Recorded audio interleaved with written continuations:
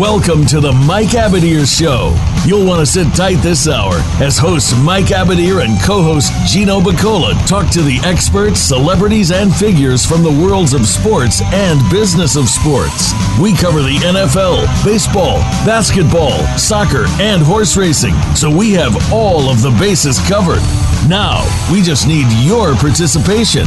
Here is your host, Mike Abadir. Gino Bacola here on the Mike Abadir Show. Like always, the man, Mike Abadir, sitting next to me.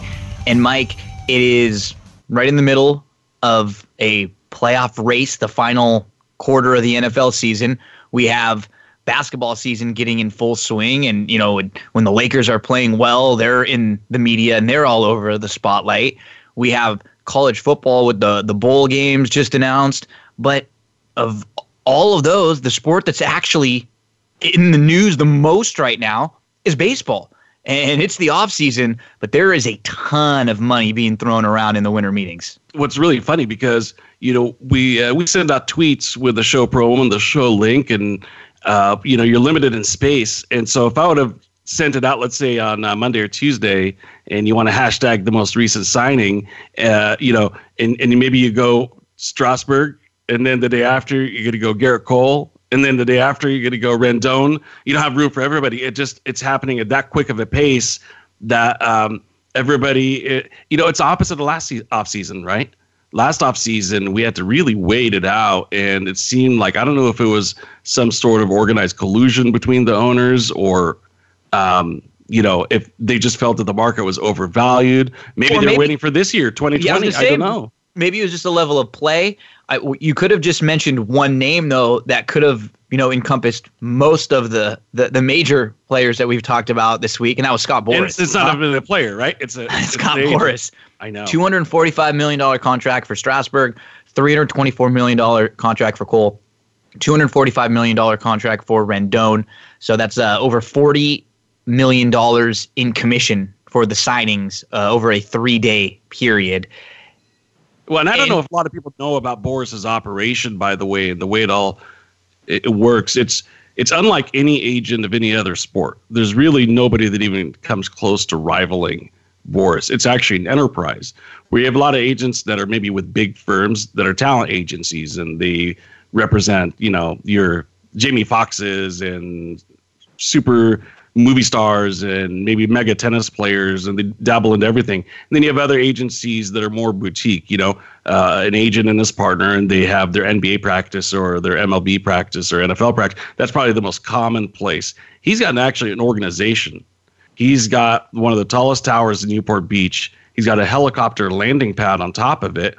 He employs over 100 scouts alone worldwide. It's at another level. I can't even begin to describe how huge of an operation he's got. He's got his own team. He's got his own, you know, it's like he's got an academy for developing players in Latin America, the Dominican Republic. We're talking like different level stuff. So yeah, in a 3 or 4 day period to make $40 million probably doesn't even move the needle for the guy's wealth, if you could believe that, or, you know, corporate wealth. And then you look at all of the top tier free agents that he has. Throw Moustakas in there too. Don't forget about him. He made a deal for him too. And then like the next tier, or like the top remaining free agents, he's got Ryu, Keuchel, and Castellano still out there. Those aren't exactly like cast-offs. No, that's like the next. Those are like the best remaining available. And like, we're talking about the hottest hitter in the second half on all the big leagues, and Cy Young, you know, runner up, you know, finished fourth or third or whatever. And now people are going to overpay for all of these guys, and because we've already seen now Rendon go, we've already seen Strasberg and Cole go, and what I'd like to see, I guess, is that it's kind of getting all spread around, right? It's not like anybody's getting everyone. Now, people are assuming the Yankees are going to be really, really tough this year. Yeah, sure. You know, it always looks good on paper. And as a Dodger fan, I've been hearing a lot of people getting upset that the Dodgers haven't, you know, spent for one of these players. But I look at them. The offer that the Dodgers made Cole was 8 years, $300 million. I mean, I'm supposed to be upset as a fan that they offered that much. They got outbid by the Yankees. They didn't even get outbid on like a per year basis. It's just 9 years. That's kind of unheard of for a pitcher. A starting pitcher. Here's the interesting thing about it too. So let's say you're a pitcher, and I'm your agent. I think one of the things I'm going to ask you is about legacy, right? That's going to be at the top of the list when you're talking about this tier of players. The next thing I'm going to talk about, though, is in order to establish that legacy, where do you want to play, right? Because sometimes the allure of New York is just so grand in the history of the Yankees. But which stadium would you rather pitch in, Dodger Stadium or Yankee Stadium? Would you rather NL face East or the AL East or the NL West? Yeah. AL East or NL West. American League hitters and lineups and DH, or National League hitters and no DH. There's a lot of factors that go to it. So at the end of the day, it doesn't matter if you make $300 million or $324 million. I mean, besides on paper, yeah, well, I'll take 324. Yeah, of course. But I mean, is your life any different whether you're making 300 or 324? No. I mean, maybe that's just one less, yacht or something, but your life, you're eating the same food. You're still living in the same mansion, you're still traveling the world, doing whatever you want to do. You have all the toys you want. It doesn't make a difference. So I would then think about championships. I would think about my stats.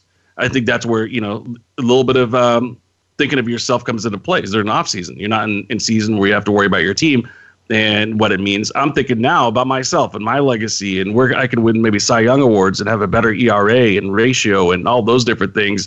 And let's face it, man, how many of these Yankee big name pitchers that sign ever go on to do really, really well? I'd like to look at that stat and see who won a Cy Young or was a Cy Young runner-up the year after signing a huge free agent deal. One that quickly comes to mind is Randy Johnson. Clearly his best years were in Arizona and not in New York, right?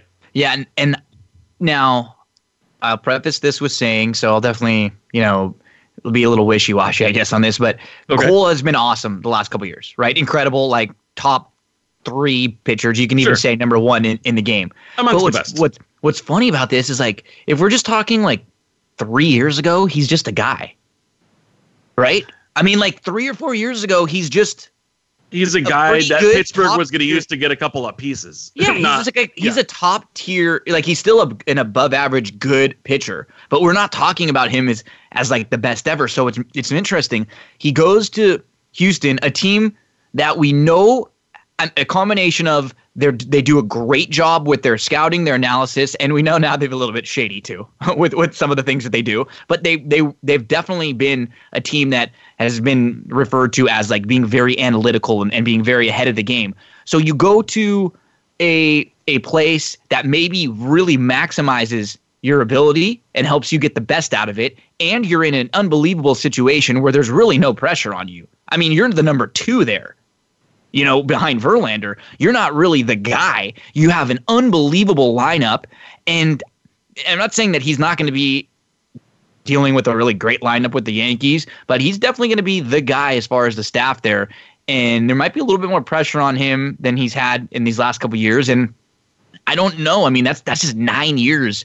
If he was a Dodger, I'd be happy about it. It's a nice problem to have, but this one felt like this is a lot for someone who, I guess because his age is prime, but it kind of came out of nowhere. Like, he wasn't a nobody, but, he's had these 2 good years. He didn't win. I probably would have. I'm okay that like my team didn't overspend on him. Like, from a fan perspective, would you want to be tied up in a long contract like this? Not for a pitcher. Because like your Red Sox are trying to get out of it with Price right now. Yeah, I mean, it's really hard for a pitcher to have that kind of run. A 9-year run.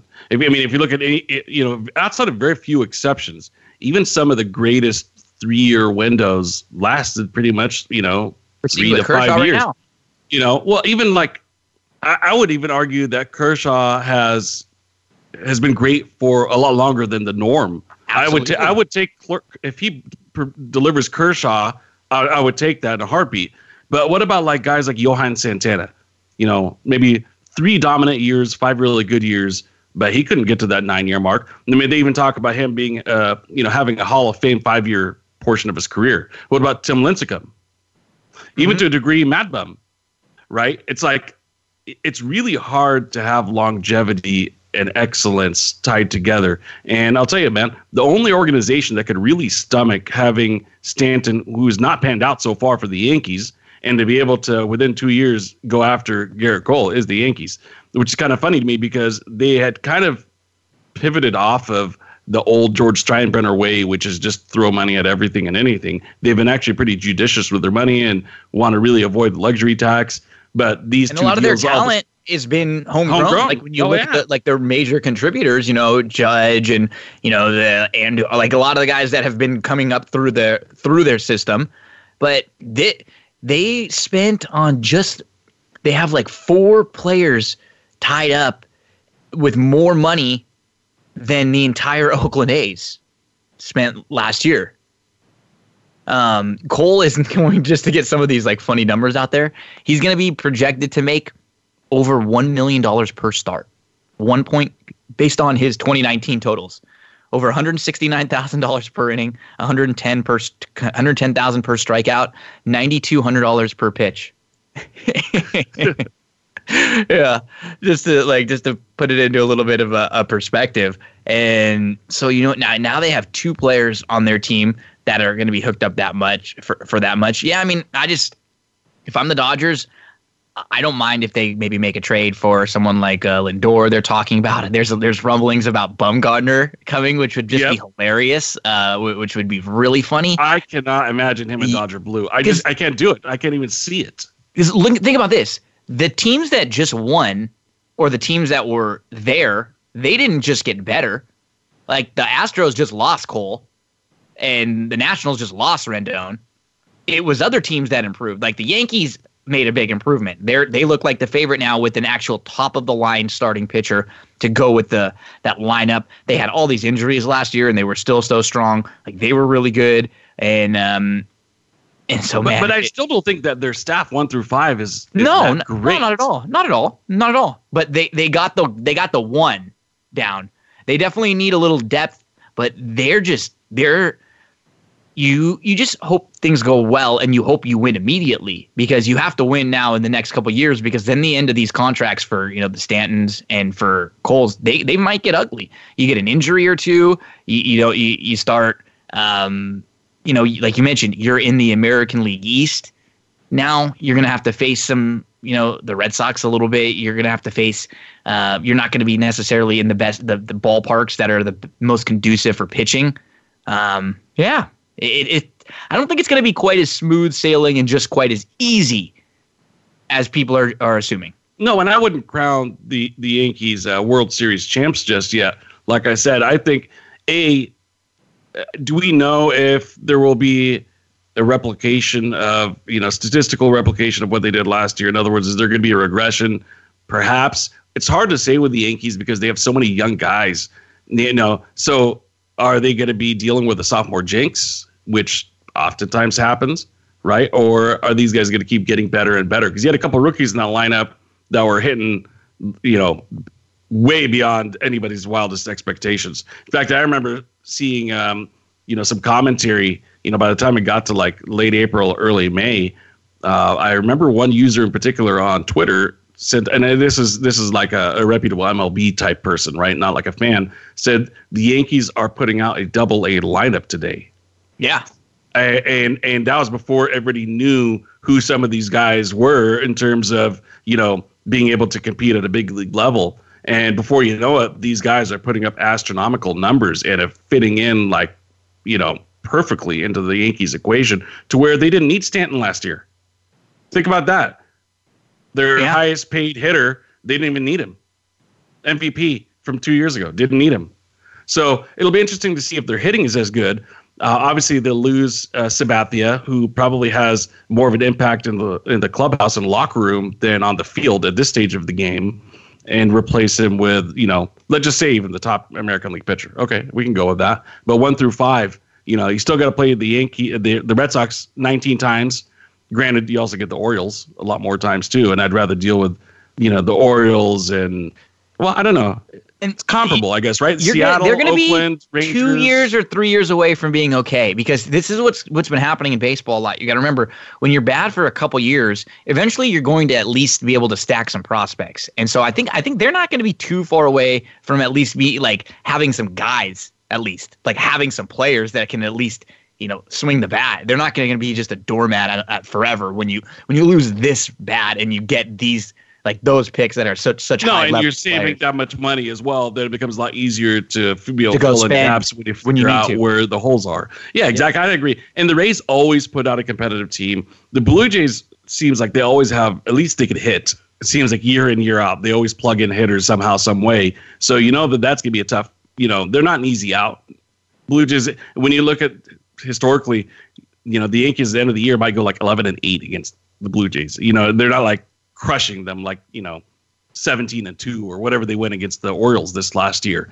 So, and obviously the Red Sox, their chief rival, they usually split or pretty close to splitting with those guys. So it's not an easy run. That's for darn sure. Now maybe from his perspective, he's like, you know what, I want to get out of the roasting state of Texas and have to deal with the Rangers, 1/6 of the season, playing against Texas in Texas or here in Houston, or I don't know. I mean, it's tough. It's tough to figure out, where what drives somebody. You're talking about a California Orange County kid. Yeah, I mean, you probably dream about playing in Yankee Stadium. I get it. So now, as a Red Sox fan, the two rumors out there have been Mookie Betts and David Price as possible trade chips that the Red Sox are trying to get out of the contracts of at least one of them, because they're not going to be able to pay everyone and try to get something back. What do you think? What would you prefer? I mean, I imagine you probably want to keep Mookie. I kind of have a feeling that they do end up keeping Betts. I just think somehow, some way, they're gonna make it happen to where they keep Betts, because they've got a pretty long. I mean, the guy could be a dominant player for like 10 years to come. He's not big and bulky. His game involves speed, but doesn't rely on speed. He's just mechanically so fundamentally sound. I think he's a guy that could be an impact guy for a really, really long time to come. I think when you look at the MVP balloting, you're going to see Trout and Mookie's name probably for the next 10 years. And I think when they look at that and think about that, he's not a guy that's likely to be a flash in the pan.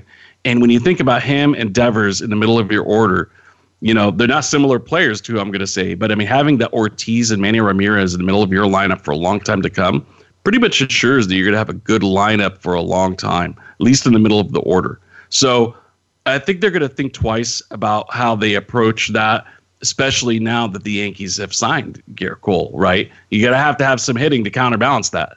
And, Price, yeah, if he could get out of it, great. But, I mean, at some point in time, they're going to have to answer to the Red Sox fans when they're like, hey, the Yankees are opening up their pocketbooks. And I get it. We've been up against luxury tax for a long time, but, you got to compete in the AL East. So, I don't know of a really, really phenomenal farm system that's going to replenish these guys. They're not like in the top tier farm system wise. They're not at the bottom either. But I don't know, man.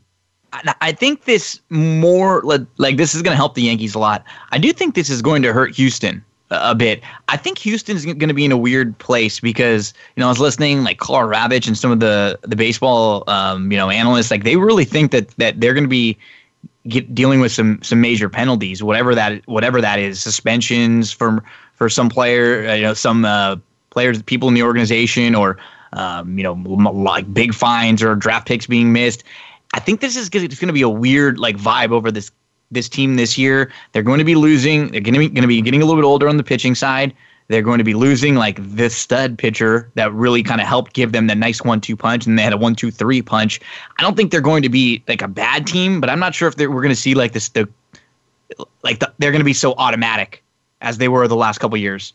Well, that's an interesting point. So, I mean, right now, sitting here in mid-December, do you think they win the West next year? If the Angels can get another pitcher, like their lineup now, when you look at it, it's really not bad. Especially if they can get like a healthy Ohtani in there and him not have to do the double duty. if he's just, hey, I'm just going to be hitting now, and now you have Rendon in the lineup with Trout, they need at least a starting pitcher, though.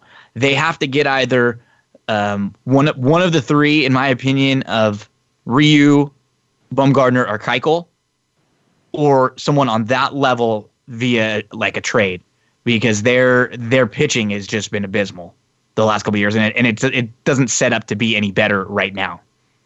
Yeah, and the one thing I like about Rendon, the thing I like about him most is he's very reliable. He's had either above or pretty much right at 600 plate appearances 4 years in a row, and 5 out of the last 6. So he's going to be there, and that's pretty important. Now, I'm not saying at bats, by the way. I'm talking about plate appearances. In terms of at bats, he's going to give you 500 plus. And that's going to include, being able to rest and all those kind of things. So, he's good for about 145 games a year. And that's why, he's been in the MVP voting 3 years in a row, amongst, I think he was, third this last season, 11th the year before, and 6th the year before that. So pretty consistent performer.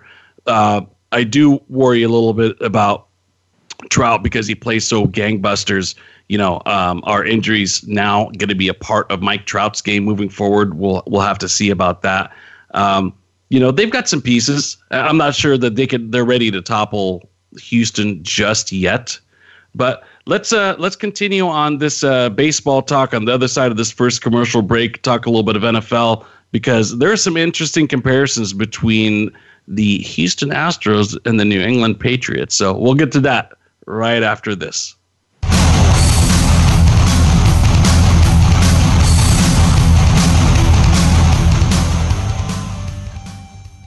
Follow us on Twitter at VoiceAmericaTRN. Get the lowdown on guests, new shows, and your favorites. That's VoiceAmericaTRN. Want to play the ponies and win? At Winning Ponies, we go inside and behind the scenes with the top jockeys, trainers, and handicappers. The Winning Ponies radio show with John Englehart, racing's regular guy, is the perfect complement to the Winning Ponies handicapping website. Catch us live every Thursday at 8 p.m. Eastern, 5 p.m. Pacific on the Voice America Variety Channel. Win prizes just for calling in. Want to experience football from the perspective of a former player who also has coaching experience? Tune in to Sports Info UM with Daryl Oliver. He'll talk about the draft, play-by-play, and even what's happening in the offseason. Daryl has the connections and the knowledge to bring you the inside stories of the game's past, present, and future. He'll cover the camps, on and off the field, and everything else, football and beyond. Sports Info UM is heard Mondays at 7 p.m. Eastern, 4 p.m. Pacific on the Voice America Variety Channel.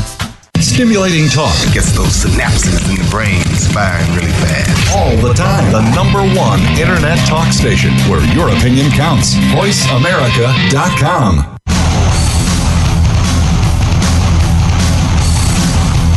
This is the Mike Abadir Show.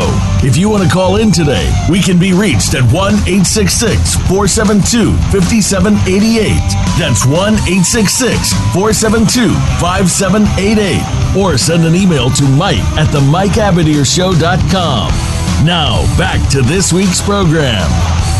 And back here on the Mike Abadir Show. So you gave a little tease before the break. Yeah, I want to give a quick business note. I believe at the top of the show I was notified from somebody that the MikeAbadirShow.com website, which is a portal that some of our users use to get into the show, that there was an error. I believe it was from the server. That's been fixed. But I just want to remind everybody that when you go to this to the show website, it takes you to the Voice America portal. You're going to end up there regardless. So I believe this is the first time I've heard of an issue. But if there ever is, you could go directly to the Voice America portal, type in the Mike Abadir Show, or you could type in Gino or Bacola, any combination of those words, and you'll be able to get to the show through Voice America. But once again, just want to let everybody know that it is back up and running. I don't know what the issue is, but I'm not a tech guy, so you don't want me to explain it anyways.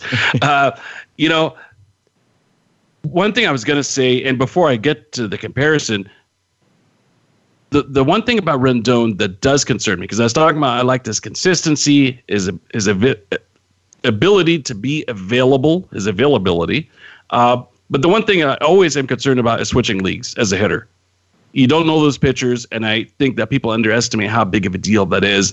A lot of guys will switch leagues, and they're never the same, or it takes them a year to catch up. And we've seen that with many big superstars. Probably the two biggest that come to mind are Griffey Jr. He was never the same in Cincinnati. Never. Yeah. He had some home run totals, but he never had that, 50 home runs and 330 average type thing. He'd have like a 47 home run season, but bat like 270, or a higher average with lower home runs. But he never really put it together. And then the other one is Pujols. I know he's had some foot issues, but Pujols, he hasn't put it together the same thing. Remember, before he was a 331, 35 home runs, 120 RBI automatic. First 8 years of his career. And then he goes to Anaheim, and his average slips. He's able to put up some home run numbers. But, I mean, when you look at his WAR totals, if you subscribe to that, haven't been that good. Oh, he's been a drain. He's been a drain. Yeah, when you look at the stat sheet and see the home runs and the RBIs, you might be like, okay, hey, why are people harping on him? 30 home runs, 90, 100 RBIs. What's the issue? But yeah, he's been a drain overall of that lineup. So that's the one thing that worries me a little bit about Rendon. I think people underestimate how big of a deal that is. If you're a professional hitter, you've got your book on all the pitchers. You're starting from scratch. You're starting all over again, and you can't underestimate how big of a deal that is. In fact, it's such a big deal, the book and analytics and data and numbers, that some teams tend to want to cheat. And I think you kind of alluded to it with the Astros. Looks like they're going to be paying a hefty price. I think it's a matter of how hefty of a price and not will there be a price to pay, because I think it's pretty much, I don't think anybody's disputing that there was some cheating going on. And now I think it's just a matter of how much of it, how prevalent was it, the knowledge of all the key people, and how long was going on. That'll probably determine the penalty. It's interesting, though, because, it seems like a recurring thing with the Astros that they're pushing the envelope a little bit. And we see that over in New England in football, in the NFL as well. At this point, Gino, let me ask you, they have to know all eyes are on them. They have to know that any other infraction is going to kind of jeopardize legacies. If the old adage, if you've been caught doing whatever it is, it's probably not your first time doing it. So now the Patriots have been caught 3-4 times now doing different things, whether filming a Jets, practice, or the other day it was Cincinnati on the sidelines. And I don't even fully know. I can't definitively say what they're gaining out of that, but I have my theories and I could share that. But overall, though, Gino, I mean, what do you think, man? I just hate it. It bothers me a lot because,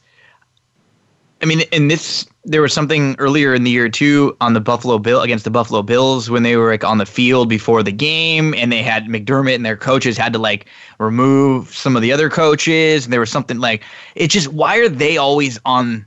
It can't be a coincidence, right? That this team is always on the wrong end of something like this, and it's unnecessary, and it kind of just leaves a bad taste in your mouth, because I don't know why. If you're not doing anything, you put yourself in that position. So I obviously think they're doing something. I thought the Astros are doing something, and we don't know how much it helps. It just there's not a reason for it. No, and I think a lot of it might be having a psychological edge. If I go tell you, hey, look, man, we have entirely scouted out the other team.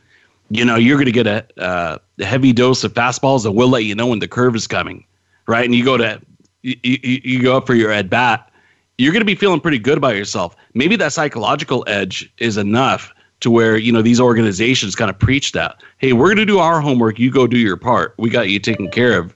And you go out there and you just have that little bit of an edge. A lot of people said that was one of the biggest factors of steroids, by the way, besides the strength and the distance of the home runs. Confidence. It was knowing that, having that confidence going into the batter's box, knowing that you're going to rip.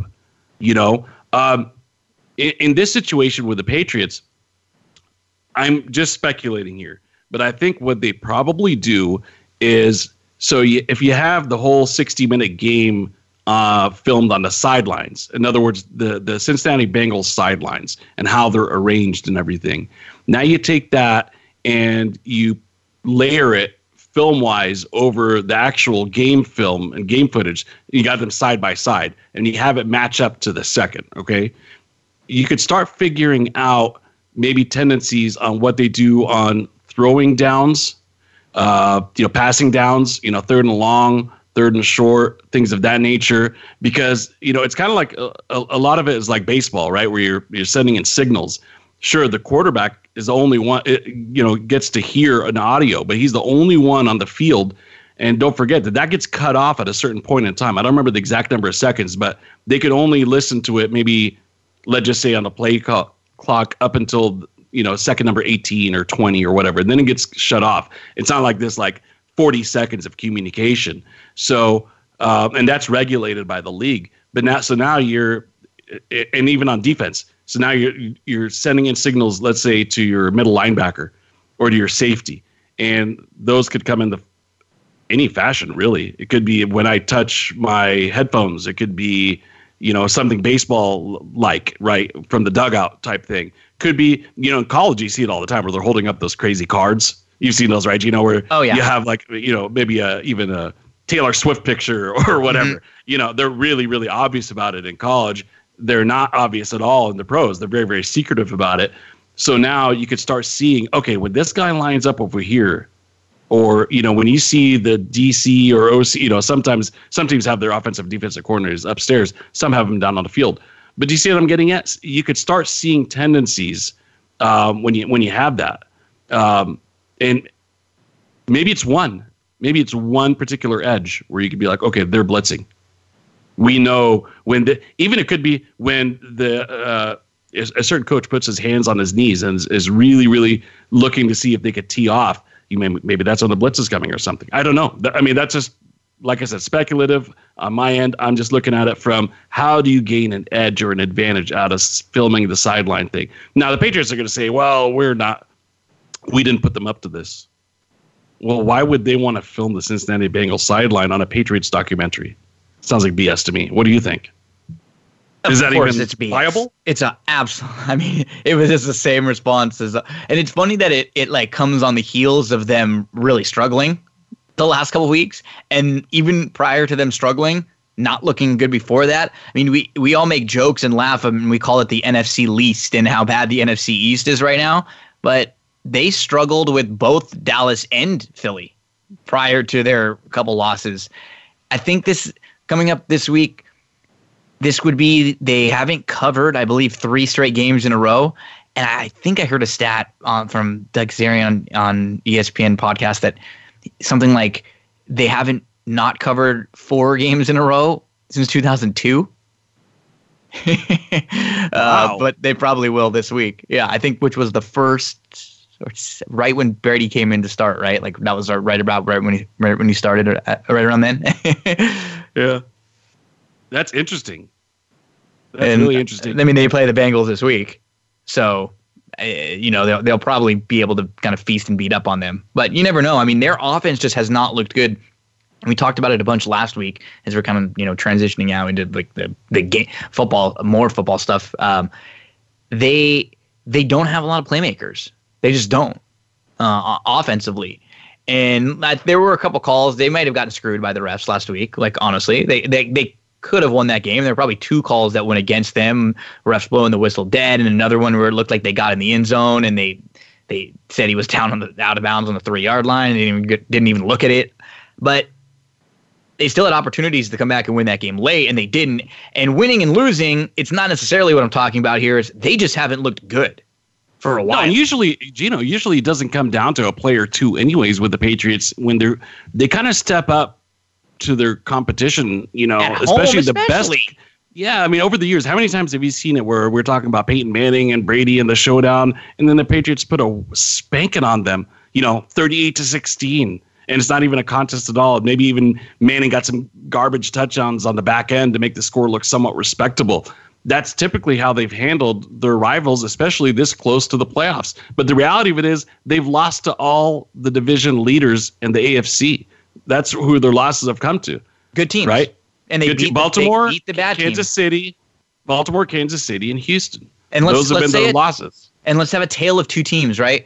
Early on in the year, the two teams that were really good and that were beating up on everybody were the Patriots and the 49ers. And I had the same exact issues with both of those teams, is that the teams they were beating up on were bad teams. They were catching them in really good spots. And not only were they bad teams, but they were catching those bad teams on weeks when those bad teams played horrible. And it wasn't even as much to do with like how good those defenses were. How many times did we see somebody just throw a ball into like one of the Patriots defenders' hands and they did nothing? I mean, they were just standing there getting an awful interception from a Jets or a Dolphins or like one of the really poor teams they played early on. Same thing happened for San Francisco. The complete difference between those two teams is San Francisco now, through the really difficult part of their schedule, they beat up Green Bay. They went and played an awesome game at Baltimore and just lost there and very easily could have won that game.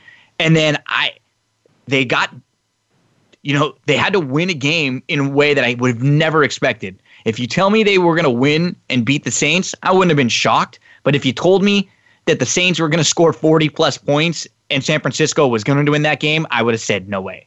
I know.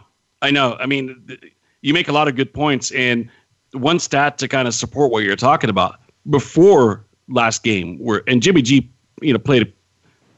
He was good. He was good against the Saints. Yes, he was. But yes. Prior to that game, did you know that half his touchdown passes came in two games, Cincinnati and the Buccaneers game? 11 TDs, I believe, is the number out of like 21. Sorry, is it 7 TDs? Maybe a third. I apologize. I had it written down. I didn't bring it with me. But basically, like a big chunk is the bottom line. A big chunk of his touchdown passes came against two teams. So he kind of had to deliver this game, or else it was going to be kind of a big issue, I would suppose. Yeah, and we talked about those two games.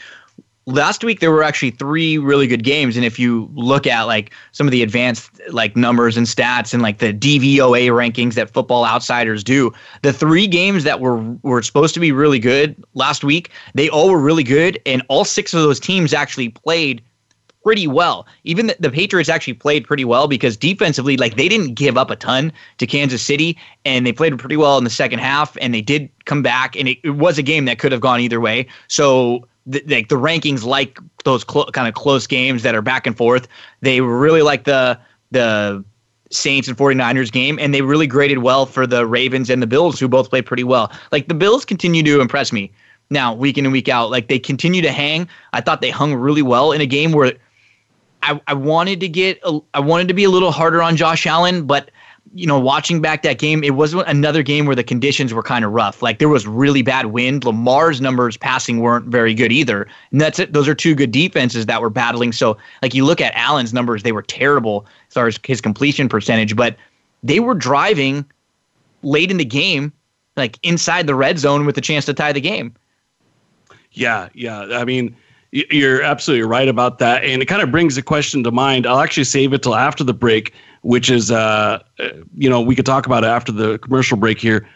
Would you be starting Lamar in this game against the Jets tonight? Stay with us. We'll talk about that and much more right after this.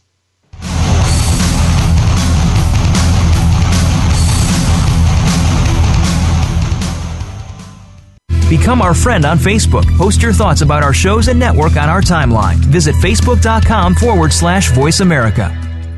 Racers and Rental Cars is the program for wannabe pro racers and those interested in the racing profession and automotive industry. Join hosts Cameron Ferre and Don O'Neill as they take you behind the scenes with previews and review for race day. It's about the business as well as the fun. We've got the scoop, the guests, the discussion, and the WTF moments. All you need to do is bring your ears.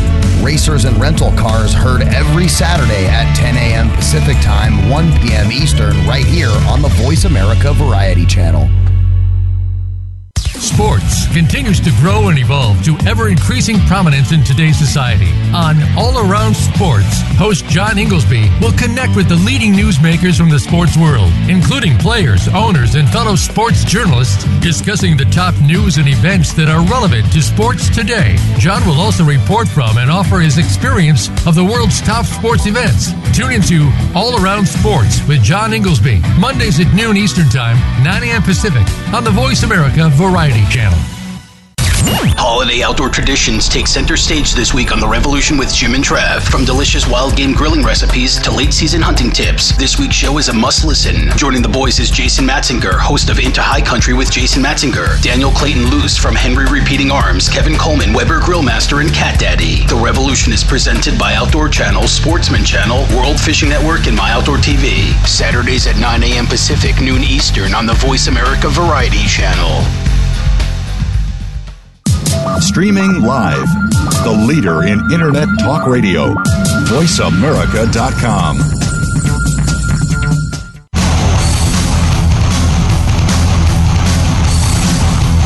This is the Mike Abadir Show.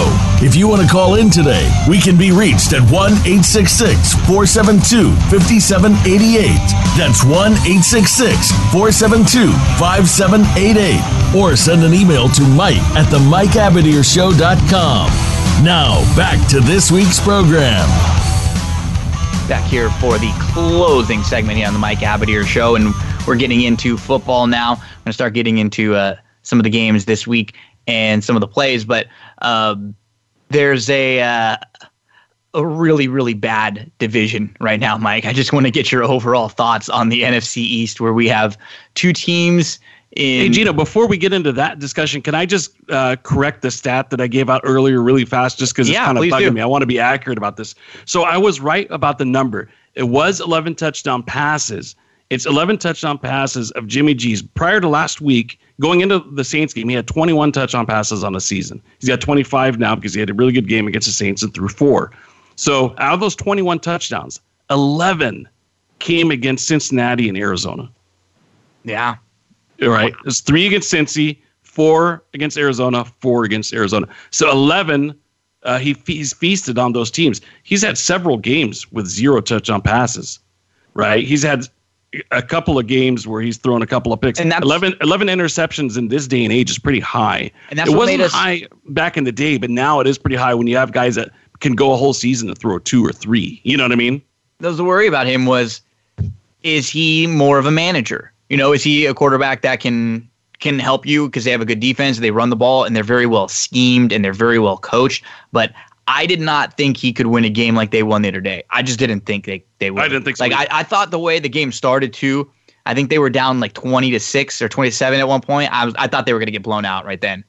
I was like, and I think not only were you playing against a good Saints team at home, but it was a really bad spot for them after having gone to Baltimore the week before, like beat up. And that's the only concern I have for the 49ers coming out of that game, is they're pretty banged up right now. And they have to be careful because they have a total trap game this week where I don't think they're going to lose, but it's just going to be a game that's going to be hard to get up for when you just got up for Green Bay, you got up for Baltimore, and you got up for the Saints. You were involved in like the game of the year, and then you come back and you play a Falcons team, who's just what motivates you against them. Then you have to play the Rams, who are kind of a rejuvenated Rams team right now. They're playing by far the best ball they've played all year long, and probably even into the end of last year. And then you have to end going to play against the Seattle team that you've already lost to. So they have to be careful and really take care of business this week, and maybe hope for Seattle to stub their toe, because then they can rest and kind of sit. They are a little bit banged up when you go to, battle with a couple really good teams back-to-back weeks. That's what happens. And so, and realistically, most likely, the winner. And I don't remember ever seeing this, where going into a final game of the season, the winner of a game gets the 1 seed or the 5, and the loser gets the 5. And that's pretty much what we're up against here. The one that would benefit the most from this scenario and having Seattle win would be the Saints, because that would elevate them back into the number 1 seed. Actually, so I just contradicted myself. So if the Niners win that game, they'd be the 1 seed. Yes. If Seattle wins that game, it would put Seattle as the 2 seed and the Saints as the 1 seed, assuming that they're all tied record-wise, which it's heading down that road if Seattle wins that game. So because the Saints would have the tiebreaker over the Seahawks. Okay, and then Green Bay would be right in the mix too, right? Because Green Bay, right? Because I think it would depend for them. Yeah, because I think Green Bay's biggest worry. You're right. Record-wise, they're only a game behind. The leaders, which are the 49ers with 11, but they're really 2 games behind because they lost head-to-head. I think Green Bay, even though they have that their sights on that, hoping it would be kind of wishful thinking. I think they probably should be more concerned about making sure that they sew up that division because the Vikings are just a game behind them and they get to play head-to-head still. And now the Vikings aren't going to be taking anything lightly. Yeah, I think in particular in a game this weekend that they have, which is going to be one of my plays this weekend. I like the Vikings against the Chargers this weekend. The Vikings, I think you can get it like 2.5 as a 2.5 point favorite. And they have a lot to play for right now. They have the Rams that are breathing right down their neck too, playing really, really well. So they cannot slip up one bit with trying to chase Green Bay, trying to win the division. So that's going to be one of my plays this week. And, the Chargers are coming off a game where they just absolutely crushed a Jags team that's given up. I mean, I like the Jags early in the year. They were kind of feisty, but I think it's time to make a coaching change and time for some changes there because that team looks like they've really, really given up the last, 4 or 5 weeks. I thought it was Foles. I figured that with the change to Minshew, it would maybe spark them a little bit, but they are just lifeless out there. Well, at the halfway mark of the season, they were 4-4. Mm-hmm.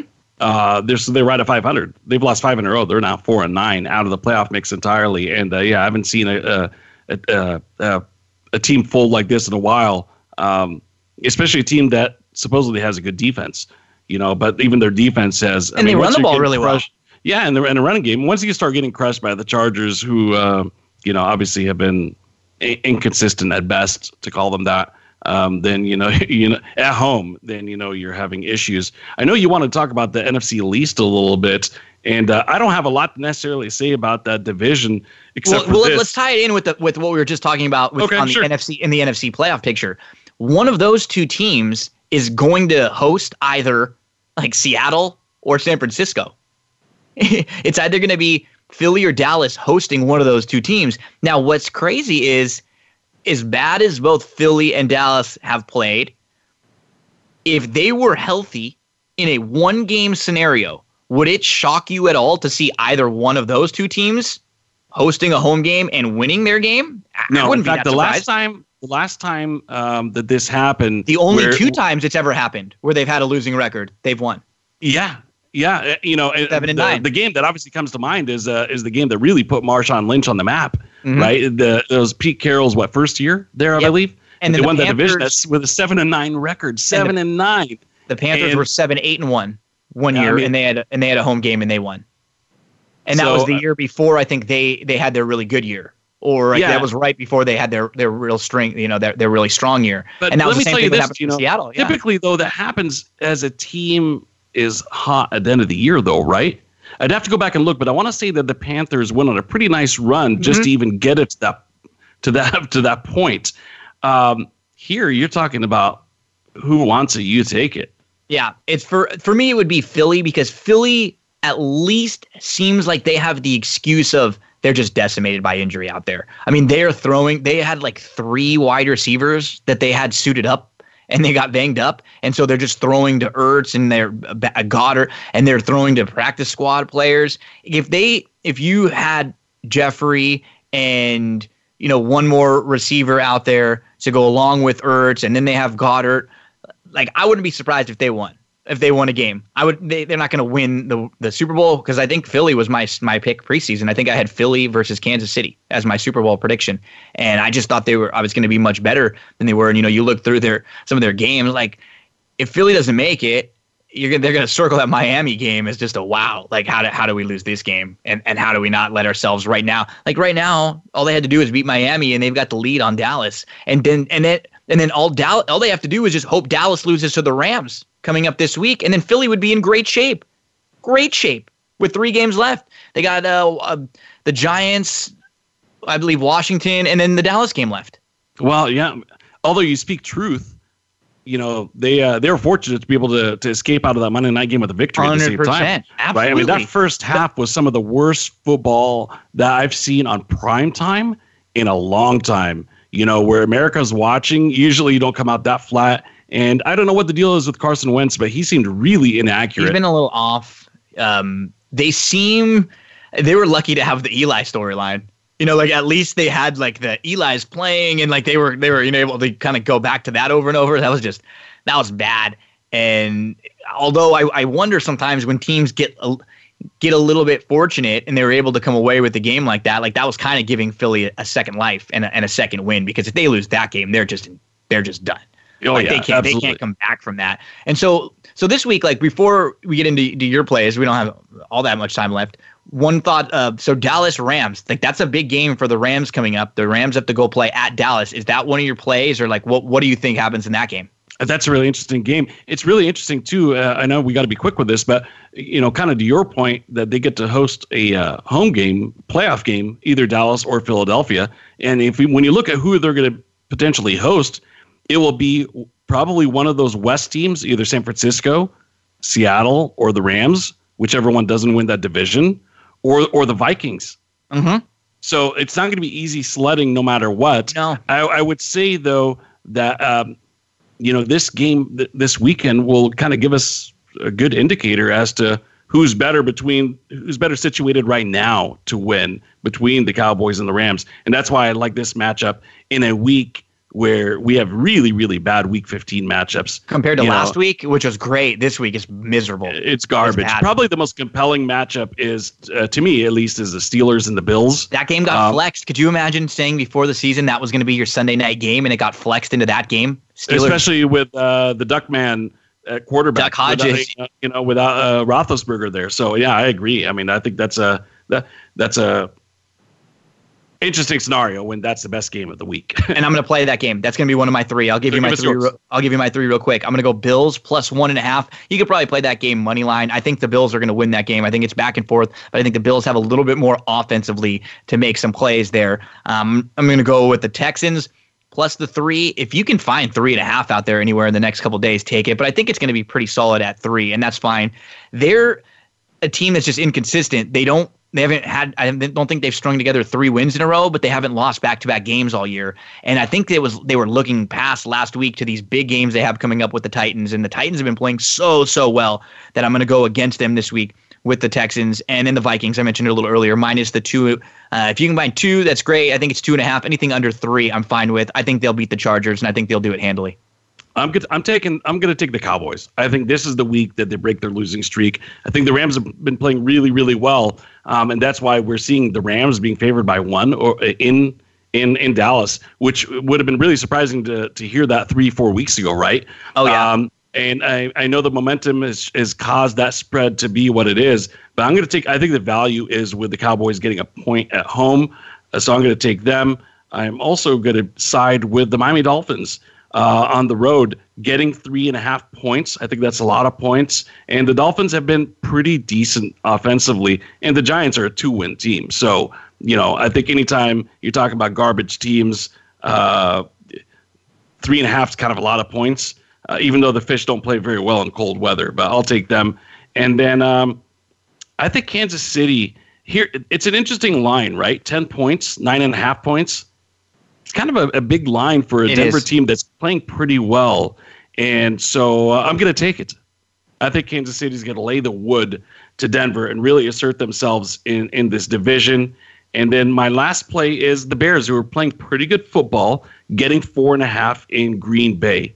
I think Green Bay's got some holes. I don't think Aaron Rodgers is who we all think he is right now. And that team is more about the other the running aspect of the game than the passing aspect. That's where their strength is. So I'm going to take the Bears in a low-scoring affair. Right before we close out, just to piggyback one of your points, Miami, they've covered 7 of their last 9 games against the spread. You wouldn't think that when you're thinking about a bad Miami Dolphins team. No, so actually, might be on the right side there. Exactly. You throw out those first 2 games of the season where they got walloped. Dolphins have been pretty respectable. I think Flores has done a pretty admirable job.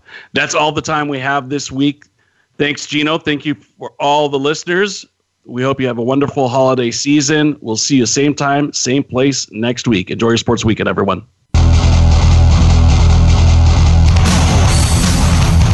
Thanks for joining us this week for the Mike Abadir Show. Please tune in again next Thursday at 7 p.m. Eastern Time and 4 p.m. Pacific Time for another show with Mike and his co-host, Gino Bacola, on the Voice America Variety Channel. Have a great week.